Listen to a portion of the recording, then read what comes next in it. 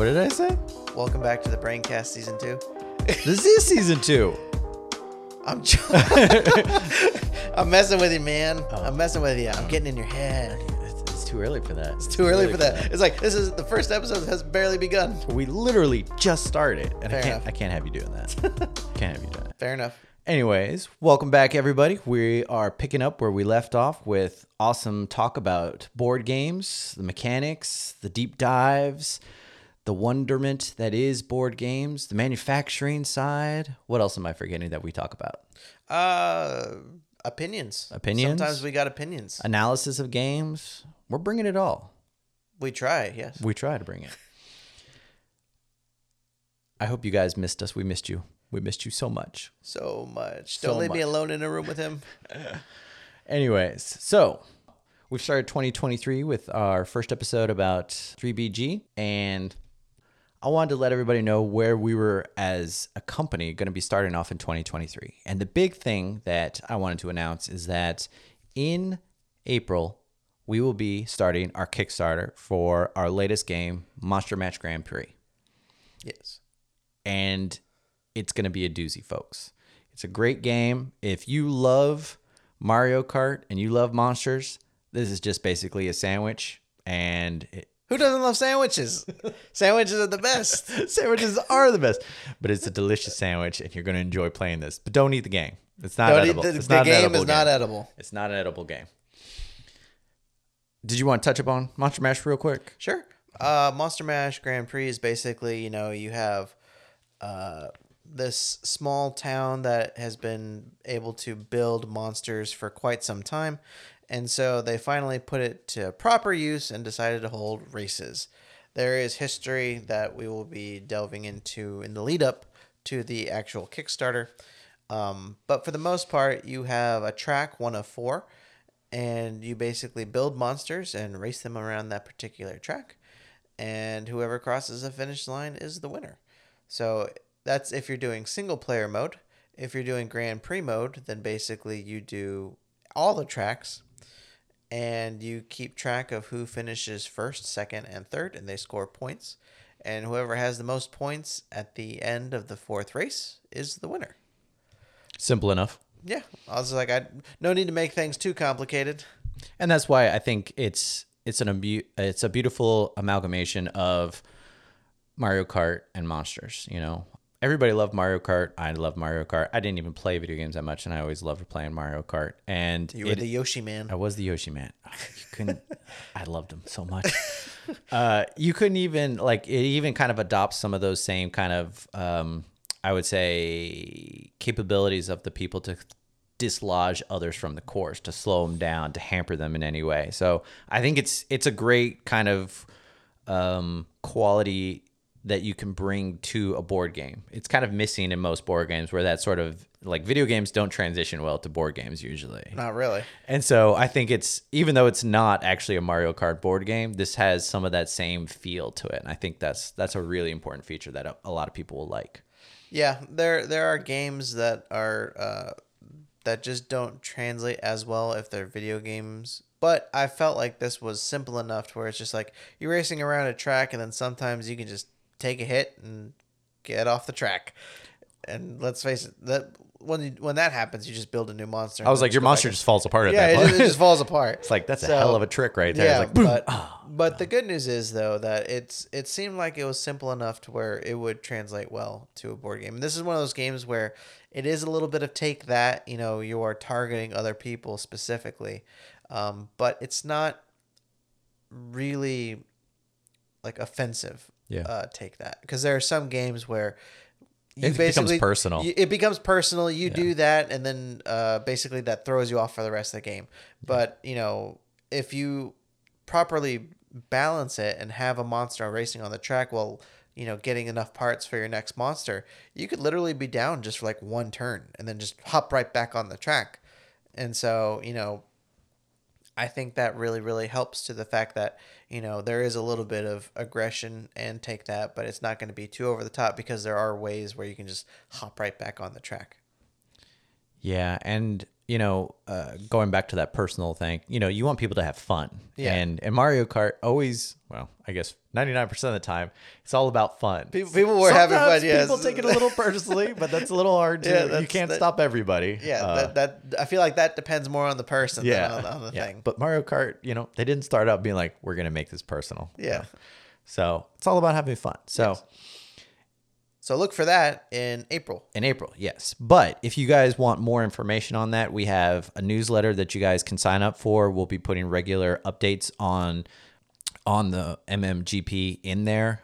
You can also follow. We'll have a lot of, I guess, social media posts on our Instagram and Facebook about the game as we start heading towards that Kickstarter. So we're going to start ramping up here. You're going to start seeing a lot more information about it. But if you guys want, an even, I guess, closer look at it, just hit the newsletter and we'll be sending that information out. Yeah, and you touched upon social media. We will be posting on social media in the lead up to the Kickstarter, as well as every now and then we'll just drop some information and stuff. We're trying to explore the world a little bit more of Monster Mash Grand Prix, so I guess just keep an eye out for that. I believe we still do Monster Mash Mondays on our Facebook and Instagram. We do the Monster Mash where you get to kind of know the monsters that are going to be in it. We're actually going to try and bring a little bit more information on playthroughs and how the game is set up and stuff like that. So you'll start seeing a lot more information. So you guys keep an eye out for that. All right. So that was the main thing that we're going to have for this year. We're going to be looking at trying to hit a couple events as well. Jonathan, you hit Philly in 2022, the end. Yes, I did. And that was... What was it? I can't remember the convention. Oh, I thought you were going to say, and that was good, bad. No, the name of the convention. It was PAX Unplugged. PAX Unplugged, that's right. In the city of brotherly love. That's right. It was definitely the city of brotherly love, except for when you were in traffic. Then it was definitely, there was no love there. There was no love there. Absolutely none. But for the most part, it went well. I was able to demo the game to a couple people, get a couple playthroughs going and stuff like that. The convention center they had it was humongous. It was so big that... How big was it? It was... I can't say that on this podcast. But anyway, there was a whole second floor that had all of the convention stuff. And then there was also the first floor where the unpublished section was. So... I mean, we weren't even on the same floor as the main lobby of a convention. That's how big it was. Good grief. Yeah. And so it was interesting because, in that section there was a lot more low key. There was a board game library. There was a retro board game library. They had the classics like Candyland, Sorry, Checkers, things like that. And then they had just a regular game library with like more classics and stuff like that. And then they had, learn to plays for certain games for Dungeons and Dragons and stuff. So it was actually pretty interesting because like in this little section, in this little nook of the gaming convention, you felt like this was more like, traditional like board gamers and stuff like that. Whereas upstairs, it's like anything goes, not that I'm, ragging on the main convention or anything like that. It was like impressive. It was super impressive. Mm-hmm. So overall, I would say the experience was very, very entertaining. It was very eye-opening for me because this was like my first real convention. Mm-hmm. So I definitely had a good time. I was overwhelmed, especially on the first day. I was doing my best, but I was so thrown off that I couldn't even find the right place I was supposed to be. Mm-hmm. So I was just like, you know what? I'm just going to set up right here and then we'll see what happens. Yeah. And it wasn't until like an hour later, no one had stopped by or anything like that because, I mean, the convention floor was just so busy. I was looking at the map and I was like, there's more than one floor. So I packed up everything real fast and I headed over to the section I was supposed to be in. And I was only there for like 45 minutes left of my block, my designated block. So it throws you off, especially when you're not familiar with that kind of stuff. So yeah. I would say it's only uphill from here, in terms of, going out to another convention and, being able to really assess how things are. Yeah, because we've been to a couple, but they were nowhere near that size. So Yeah, they were more for like prototypes. You know, it was usually like one little room and stuff like that in a convention center, but the convention center itself wasn't open. yeah. So this was the first time where the convention center was actually open and full, and then there was also a designated section for where I was supposed to be. So it was intense, but it was a good time. Good, good.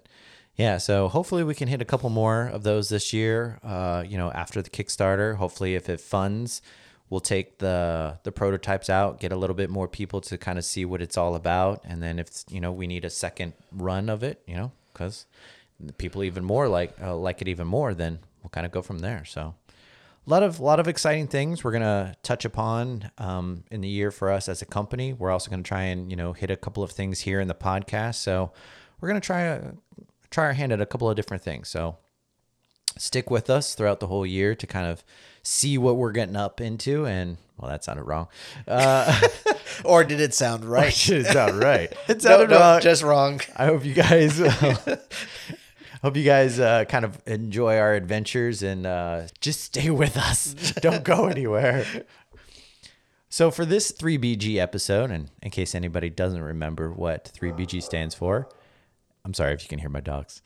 It's Build a Better Board Game. That's right. We build better board games. So, and when we shorten it down, it says we get tired of saying Build a Better Board Game all the time. BBBG. BBBG or 3BG. So in this episode, we're going to be looking at action systems. So Jonathan, kick us off. What are we hitting? What is this mechanic or system that we are going to be looking at? This non-mechanic, I like to call it. Oh, that's not confusing. That's what we're here for. We're here to make things confusing as possible, right? No, we're not. Nope. No, Nope. is that not us? No, that's not us. Oh, okay. That's somebody else. That's okay. That's their job. Got it. All right. So for this particular 3BG episode, we're going to be digging into action systems. And for those that aren't familiar, action systems are basically games that say you have 3 actions, do these things. That's pretty much it. Mm-hmm. That's one of the reasons why it's not really listed on Board Game Geek as a mechanic, is because technically it's not a mechanic. But one of the reasons why I decided to add it to our mechanic episode is because of the fact that I didn't really see it as an opinion piece. It didn't really feel like there's anything controversial. There's like 1 or 2 questions, but we'll just bring that up here. Could say analysis, but I feel like analyzing a system is basically the same as analyzing a mechanic. So I just figured we'll just put it in mechanic, because I feel like the analysis really delves into why games use this. So I feel like that's a separate conversation. Well, that's a little bit of a deeper dive into the particular mechanic that you're kind of looking at in the games. And since this is more of a broad type of look at the system in general, which is also another kind of broad view, it seems like it would fit here perfectly. So okay, makes sense. Yeah, that's why I did that. But essentially, action systems are games that utilize action points in order to facilitate players' turns with their own time limit. So a couple of examples of this would be Eldritch Horror, which was done in 2013 by Nikki Valens and Corey Knizia.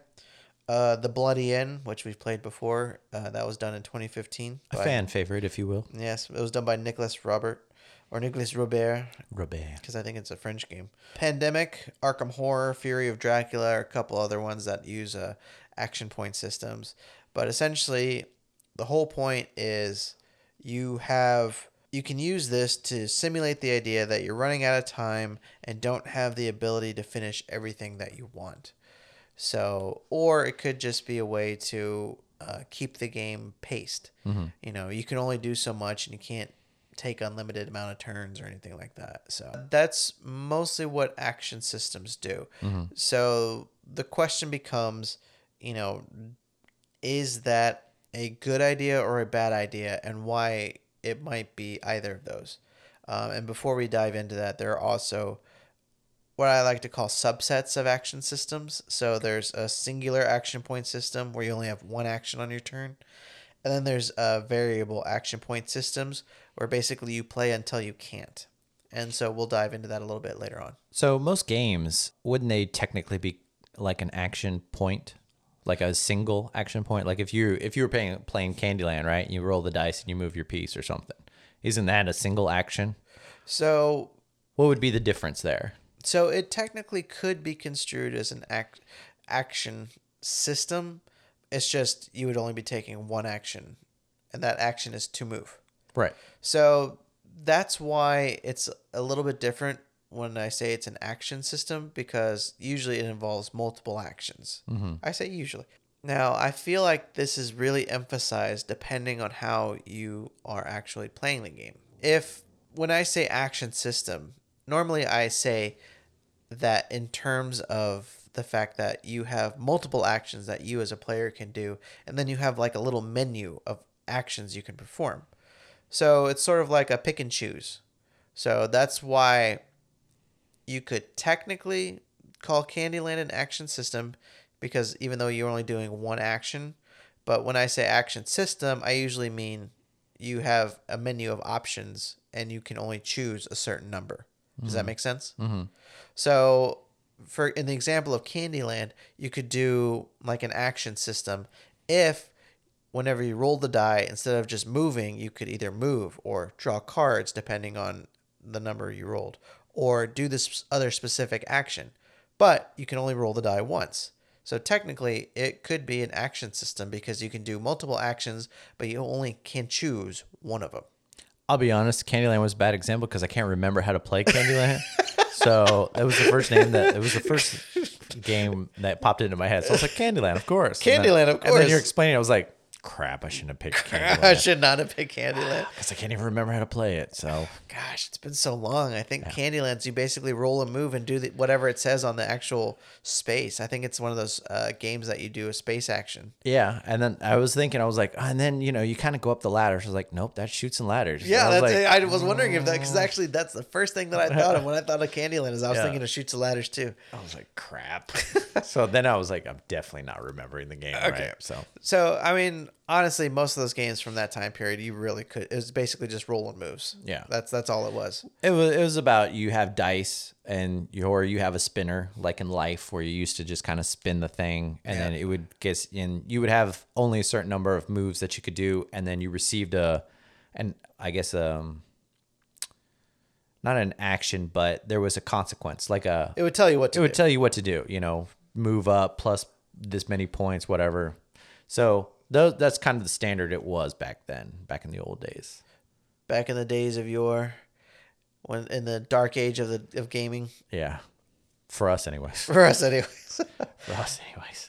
Regardless. So let's talk about some of the pros of using something like an action point system. Mm-hmm. One of the things that I thought of when using an action point system is that it helps increase strategy in your game, because it gives you a lot of options and how to go about finding the best plan to utilize those options. We'll use the Bloody Inn as an example. So in the Bloody Inn, you can do multiple actions, but you only get 2 turns to perform an action. Mm-hmm. So it's up to you how you want to best go about performing these actions in order to maximize your return on investment. For those of you that are unfamiliar with the Bloody Inn, what happens is you are all owners of a hotel, and so guests come in during 2 seasons. And what happens is if they spend the night, they give you a franc, because like I said, I think it's based in France. Mm-hmm. And then they go about their way. Or you could try and kill them in order to get as much money from them as possible. Mm-hmm. Or you could try and bribe them to join your little, I want to say clique, but that's not right. It's like a posse. I would say posse is a better way to describe it. But it's kind of weird because you bribe them and, for the cops, you can bribe cops, which is kind of cool, and use them to murder people. But then it's kind of like you then bribe a person, if I remember correctly, and then you can convert them. Yes. So the way. So that's kind of a weird because they're no longer part of the posse. They're some sort of house. They are now house. They're a house that you put bodies in. So if you look at it that way, it is a little bit silly, but that's just because that's how we know it, because that's the first way I described it, is that they turn into a house. Yeah. But basically, they're helping you build that establishment. And so once they've done that, then they leave, and what's left is what they helped build. Yeah. So they don't turn into a house, even though it's just funny to imagine it. Well, I mean, you get the the baker or something, and you're like, yeah, I'm gonna bribe you, or the priest, and you go, I want you to hold bodies now, so I convert you. And it's I will convert you okay, into. it's kind of weird. Yep. So, but how you go? Basically, you try and maximize your profits, and then you can launder money because you can only hold so much money at a time. So there's a lot of, and of course, if you have like bodies in play and there's a cop, you either have to get rid of that cop or you're gonna take a big penalty. Yeah. Because apparently back then, this is like 1800s, they didn't believe in taking you in unless they got a cut of the money. Apparently not in this scenario. Anyways, It was a bad. There were bad times back then. That's one way to help increase strategy in your game is to do an action point system, and you have to do like 5 or 6 different things in order to succeed, but you can only do 2 of them at a time. Yeah. And sometimes depending on how your other players strategize, it might throw off your strategy. If there's a cop in play and you're like, oh, I really need to get rid of that cop. And so you start planning to try and get rid of that cop, but someone else needs to get rid of that cop. You can try and work them a little bit and be like, hey, you take care of that cop and I'll, hide that body for you or something like that. And I really do feel like that's what really action point systems can help do in certain games. Now, that's not necessarily true for a game like Eldritch Horror. There isn't any sort of like negotiating or anything like that. You just have to do a million things, and you only have basically 2 actions to do it. Well, I'm glad because when we've played this, there's not more options because what we have is enough. And like you're saying, there's plenty of options there, and negotiating is one of them. But you definitely have to think about that strategy. And maybe this is where a downside might be, is because you can either A, focus too much on strategy, or B, you can have, since there's only a few options, you get stuck trying to figure out what you're going to do, because the turns, they go by like that. It's just gone. And then you're like, I've got 4 bodies. Like, there's times where we've had 4 bodies out on the table and we're like, and 6 cops just arrived into the hotel. And you don't have enough actions. You don't have enough actions. You can't kill everybody. You need everybody to be on the same page. And if one person chooses not to be, you're totally screwed. And it causes a little bit of stress sometimes. Good stress, but it's still stress. Yes. So that does lead to one of the cons that I did think about for action systems, that it can lead to multiple mistakes if you're not focused. So there's nothing worse than whenever you're trying to do something and you made a mistake like 2 turns ago and it completely derailed everything you were trying to do, because then it can really be hard to catch up. Yeah, I would definitely say that. If you get derailed, there's still a chance for you to get back up, because other players might make a mistake very similar to that. But when you get derailed, it's hard to get back into the, I guess, winning, into a position to win the game. You're like, you fool. Yeah, it's a little tough, but I think that's kind of what makes it a very exciting game with a very simple premise. It's a very simple game in terms of what they provide. You get board, cards, and like a franc counter, because that's the only way you can win, whoever has the most francs. And then it's like, there you go, 30 points, boom, done, and that's it. Very simple. But man, it causes some of the most stress I've ever had as compared to some other games that are more complicated. So it's like, okay. So, and I think that's a good design. This is a very good design for this particular style and game, because in the Bloody Inn, you do feel like you're under pressure, especially when you're committing murders in a hotel and you're trying to cover it up. It does. Action systems do help with that feel. Mm-hmm. So that's why I feel like an action system works very well for the Bloody Inn, as opposed to say something like a worker placement. It wouldn't really have the same feel, I think, because you're just like, let me just put my workers out, no big deal. But because I have so limited options and so limited time to do it, and I know there's always going to be a cop right around the next time someone comes in, it gives you that sense of pressure. So continuing with action point systems, some games allow you to utilize multiple actions over and over to fit what you need. Like you said, the Bloody Inn is a good example of this. Mm-hmm. However, that can be a pro. Well, no, I take that back. That is a pro, but that also almost immediately leads me to a con. and that is when games don't allow you to do that. So there are certain times when you have a game that has an action point system, but you cannot repeat actions, Such as. such as Eldritch Horror and Fury of Dracula. So I know you've played Fury of Dracula. I know it's been some time, but there are times when you have a limited menu of options, which is fine, but you can't take the same action twice. I think it was like you can't load up twice. You can't get 2 tickets. You can get the train ticket, and then you have to pick something else. So usually, yes, you have to pick something else. You can only do one or the other, Yeah. and it can be kind of limiting. That's why they do train tickets. That's why you do train tickets, so you can move multiple times. And it's the same thing with Eldritch Horror. You get boat tickets, you get train tickets, so you can do 2 moves, but basically you can only move once, you can only rest once, you can only like look. No, you don't investigate a site, but basically you can only do certain things once. Yeah. And that to me can be kind of a problem because I feel like that artificially restricts you more so than you already need. Now, I understand it in Fury of Dracula because it's basically like 3-on-1 or 4-on-1. So, Against an invisible one. well, I mean, you are trying to find them, yes. I'm just saying. But if you can run the whole map of Europe in like 3 turns, then yeah, that could be kind of a problem. I get it. That's fair. But, Which is why I feel like it makes sense in that game. Yeah. I don't like it because, again, like I said, it artificially hampers people when I don't think that it should. And not only can you not move multiple times, but during the night phase, you can't move at all. Yeah. And so I feel like I would be okay with if you could move multiple times during the day, but you can't move at night. And I was just like, I get it. Otherwise, I think, having them move just once, maybe something bad happens to them at night or something. Yeah. But I don't feel like they should not be able to move at night.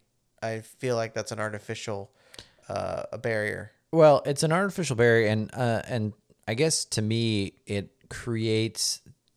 inflates the length of the game unnecessarily. When you go and say you can't move or you're restricting the capabilities of your opponents, you are, in my opinion, making the game go longer because people need to think about what they're going to do. The strategy part of it is, there, and they need to make sure that if they can only move once, they move in the right direction. And to me, there's too many times where we've spent minutes discussing, the strategy of the group. And we're like, okay, we're all going to kind of, weave our way this way while Dracula's sitting right there. So It's kind of like, that's a little unfair, but it also lengthens the game. You're creating this sense of, well, we need to do it, but if we make a mistake, it's hard to come back from that mistake. Yeah, it's pretty easy for him to slip through sometimes. Since he sees us coming. Well, yeah, but remember, he can only move once. So, and we take essentially 2 actions. So, we do two actions to his one. Mm-hmm. So there's a very finite balance for that game, but I don't think they got it all the way. Mm-hmm. It's very, very tricky. But action point wise, yes, it makes sense in terms of how the game is set up, how it's played, how you can run through it. Very similar to kind of what we've been discussing, and it makes sense for that game. I've never played Eldritch Horror, so I have no idea how it actually impacts that game. So you would have to. It's tricky because with that particular game, you only have 2 actions on your turn, and again, you cannot repeat actions. So I feel like it's both good and bad because it's good because it ascribes back to what I first talked about. It lends a sense of stakes in the game. You feel like you are constantly under pressure, that you're not going to be able to do everything that you need to do. So it's Eldritch Horror, so it's about Cthulhu. It's about, doom and trying to stop something and not feeling like you have enough time to do so. Mm-hmm. So it really fits for that particular game. But again, it does artificially extend the game sometimes. And if you do make a mistake, it can be a little bit hard to come back from it. So but I felt overall it was still a good system to implement for that particular game. Mm-hmm. I don't feel like there's any other system or mechanic that could work nearly as well. And there's been a lot of Cthulhu clones out there. So usually that kind of system works well. Yeah. That one, or like tile laying where you're trying to explore something, something that evokes a sense of mystery or hard pressed for time. Those are usually good options. So I think it works well for Eldritch Horror. There's more pros than cons for Eldritch Horror. It does, like you said, bring up a greater risk of analysis paralysis, where you're just stuck looking at something and you're just like, it overwhelms you a little bit, especially if you're not used to playing those kind of games. Yeah. Analysis paralysis. And I think when you put certain limitations, because, that's the way the system is, it can create a sense of frustration in the game. And you don't necessarily want that. But as long as people can understand why you're doing it, like it makes sense for a Fury of Dracula, even though you're very limited, we've talked about it. He's invisible, but he can only move once. So they limited Dracula. It's limited on both sides in that game. So to make it more balanced, but also you still have fun. You're trying to hunt down an invisible foe. In reality, if you're hunting down an invisible foe, he's probably going to win. He's probably going to win. So it's an attempt to balance it by limiting both sides and saying you can only do certain things in action wise. So let's clarify. He's not actually invisible. He's invisible. He's like poof. No, he's not invisible, but we do have to find him. It's a hidden movement game. Hidden movement? Do you know why it's hidden? Because he's invisible, and we can't find him. Because he blends into the crowd. We can't find him. It's like Letters from Whitechapel. You remember? He was invisible. You couldn't. Where is Jack the Ripper on the board? He's not on the board. You can't see him. You gotta find him, man. It's called police work. Yeah. And what are they until they find him? They're invisible. They're invisible. Fine, be that way. Going back to one of the pros and I think this brings us basically to our last real pro, is that it does limit the ability to run away with a game. Mm-hmm. So it doesn't crush the other people. Yeah. And so far, we've really talked about a lot of co-op games or semi-co-op games when using the action system. The only one is the Bloody Inn that we talked about that doesn't allow you to run away with a game that's competitive, essentially, that uses an action point system. But this brings us to the different point systems that I talked about earlier: the singular action point system and the variable action point system. So the singular action point system is basically games that allow you to only take one action. A good one would be Foundations of Rome. Another one would be Ticket to Ride when it's played correctly. So yeah, we house rule. Yeah, we house rule some stuff, but those are singular action point systems, and variable action point systems are games that you keep playing until you run out of actions. A good example would be Lost Ruins of Arnak. You basically play until you can play no more, even though you may have spent your workers and stuff.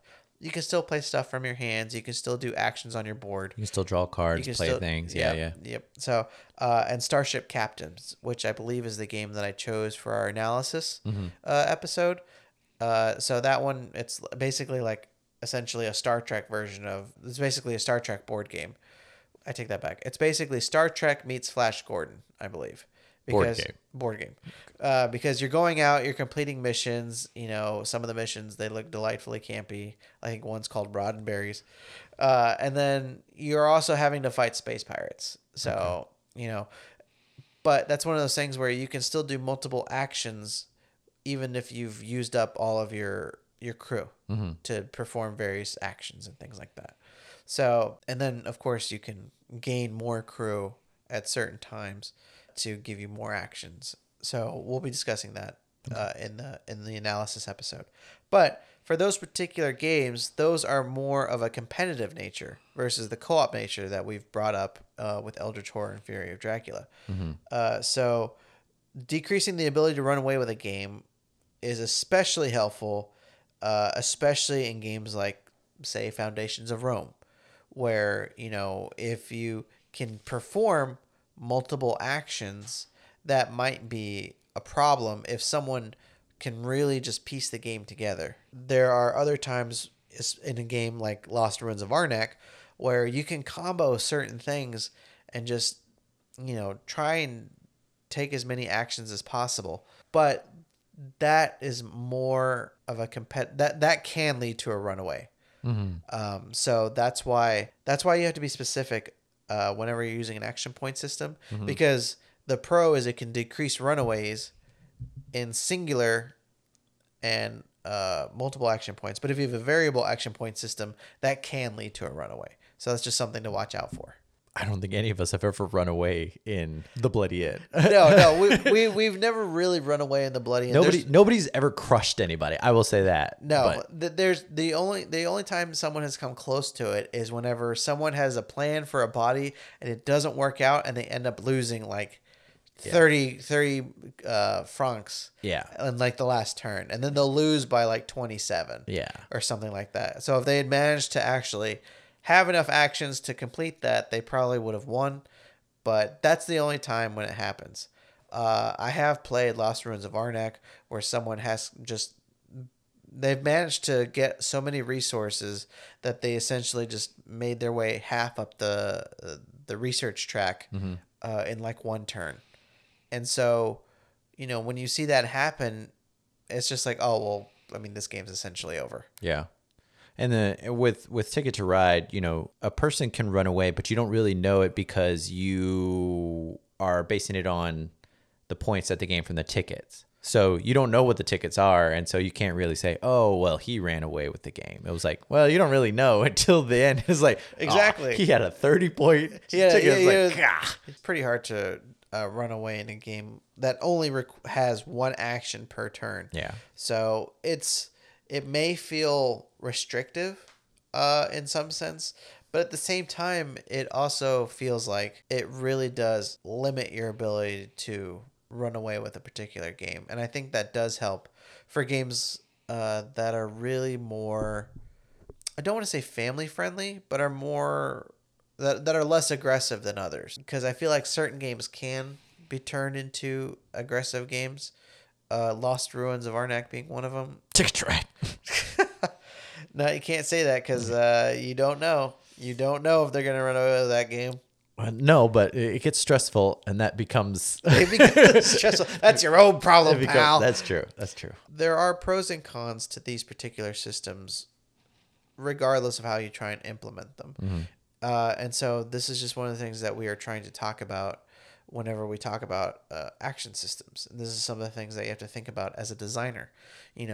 First, does this particular mechanic, is it a good fit for these games? Is there any of these games that we've talked about that might benefit from a different style of system? It's hard to think about it in terms of, because there's just so many mechanics and so many different ways to do it. Like how would Bloody End fare as a worker placement game? How would Foundations of Rome work if, let's say, you used card drafting as opposed to placing down buildings? It's hard because when you look at these games, the systems and mechanics that they use were picked for a reason.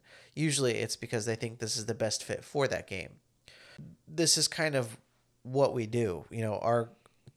Can you change the mechanics of one game, and will it drastically alter something in a good way or a bad way? And so that's another thing that I'll probably be talking about more in depth whenever I do the Starship Captains episode. So that's more for the analysis episodes, because right now we're just talking about action systems in general. What are some of the main attractions of an action system game to you?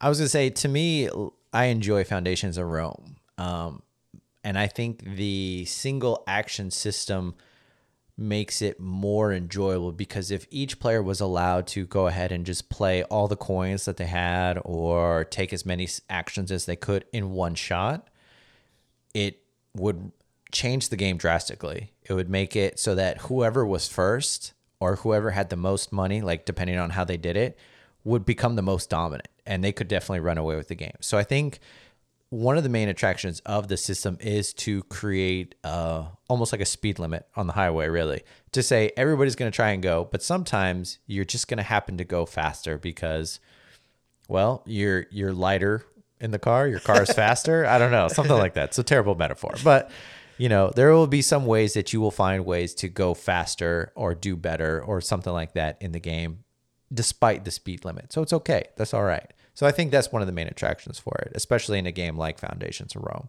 I feel like using that metaphor, the strategy would be based on you, like the buildings that you build. Yeah, it would be the buildings you build if you're first, like in Foundations of Rome, or whatever cars are there after people have already kind of picked the best spots, sort of thing. A little bit of it is random because the cards are just pulled out, and while you get to select it, you don't get to pick which.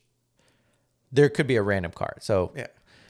You could just be out of luck, and you there's could be out of no luck, cards yeah. next to any of your buildings. Yeah, that's just one of the things there. So to me, limiting it has helped in a sense. Okay. So I think that definitely is an attraction or is a good feature of the action system. Same thing with Bloody Inn, where you are limited. I need more actions in Bloody Inn. Just straight up, I need just more straight actions. up. Let's just do 3. Can we just make it 3 actions? Like just one more action would be enough to be like, yeah, I'm okay. But that's because you're the person that usually runs away with it. You're actually the person that wins that game. I could run away with it, but there's been too many times where I've had dead bodies on my floor and I need to negotiate because there's too many cops still left. That's because someone gets a little trigger happy whenever they bribe a cop and they're like, "Oh, let's go ahead and see what we can do with you." I do get a little trigger happy. So I do feel like that is a good attraction because it almost feels like it makes everything even. Mm-hmm. So you could have the best strategy in the world, but because you only get one action, it's just like, well, you have as much a chance of getting that particular card as I do. Mm-hmm. So I feel like the limiting it is a good idea, especially in competitive games, so you don't run away with it. If you're trying to make it more, I think fair, but if you're trying to make it more playable for people in general, there will always be people that are better at strategy that can think 15 steps ahead, that don't even show you that they've already thought out the next 15 moves despite what you do, And so if you're trying to make it more for everybody to play, including those type of people, then yeah, it helps. I know some people that might be able to think that far ahead would be frustrated because they're like, you're completely, hampering me of crushing all of these people, but go find a different game then. Some people don't like to be crushed. That's very true. Some people do not like to be crushed. Yes, some people don't like to be crushed. So we talked about a little bit of the main attractions of action point games, and that limiting it can make the playing field a little bit more even. But what are some of the drawbacks? Well, again, limiting it creates frustration. If you say you can only go 65 miles an hour, there's people that have cars that can go 120 easy, and they go, why am I on the highway? Well, why am I here? First off, you shouldn't have bought that car if you were going to drive it. You were never going to make it 120, like that. But it creates a little bit of frustration just because you limit them. They can't go. It is making how quickly you get to a place, in this metaphor, take longer. If you could go 120, you could do it twice as fast. So it draws things out in the board game realm. It does extend the playing time a little bit. And again, the whole analysis paralysis. Mm-hmm. You limit the options, maybe left or right, and a person is trying to stuck there and be like, if I go left, I can't come back to right. And so they're trying to wonder what is the best option. And some people can't handle that limitation. Only 2 choices, which is ironic because if you give too many choices, it can also lead to they get stuck. So it's like, I don't know how to help you. So it's funny that you bring that up because it actually also leads to another drawback that I didn't touch on earlier, which is called quarterbacking. Do you know what that is? I know what a quarterback is, yes. I know what Monday morning quarterbacking is. So essentially it's the same thing, except quarterbacking happens in real time. Mm. So basically, I was playing a game like Fury of Dracula, and like you said, there is a person that is able to think like 4 or 5 steps ahead, and is hampered by the action restriction. Yeah. So what they decided to do was they decided to go ahead and just start telling players how to play the game in real time. So when talking about action systems, does this trump other generic mechanics like worker placement? What do you mean by Trump? So is it better? Is it worse? Is there no effect to it? Is there a reason to have an action system in place over something like a worker placement, or is it solely reliant on the game? It's got to be about the game, right? Like Bloody Inn, you brought it up earlier about the worker placement and what kind of vibe or not vibe, what kind of play would that have if you had that mechanic in there instead of the action point system, and it would be a very different game, very very different game. Doesn't mean it wouldn't be any worse or any Better. better. It's just a very different game. I think they chose the right one, the action system, for this game. And so I think it completely works for that. I mean, I've only played a couple of these, so I can't say whether or not it's better or worse. Eldritch Horror, you talked about earlier, maybe the action system would be different if you had a couple of other mechanics, and so it might make it feel better. I don't know. So I guess you're right in saying it more depends on the game, more depends on the vibe that you're going for. Yeah. That's Fair what enough. that's what I would think anyways, but Yeah, that's fair enough. So I think that's something that we just really have to understand as designers is that just because you have one doesn't necessarily mean that the others are worse. And just because you have the others doesn't necessarily mean that action systems are worse. It really is. And that's one of the good things about game design is that it really can be tailor made for anything.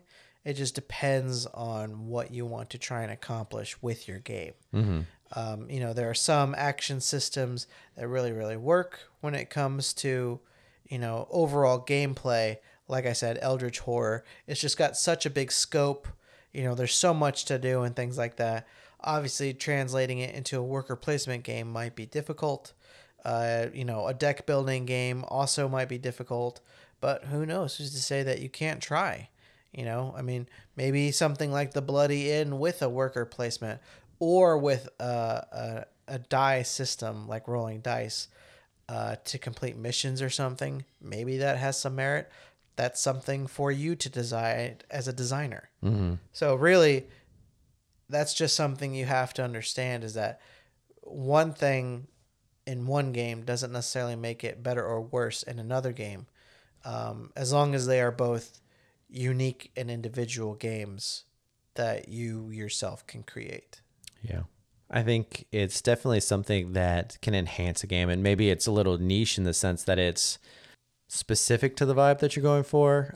It's not like a worker placement where you could almost put that into Almost anything. almost any game, or card management. Card management seems, if you happen to have any cards of any kind, it'll be Card in there. management or resource management. That seems to be everywhere. And maybe it's a little more niche in that sense. But I agree with you. It's going to be depending on the type of game you're going for, and what kind of play you're going through, because like we've brought up with Bloody Inn, it was a limiting thing, but it helped make the game better in that sense.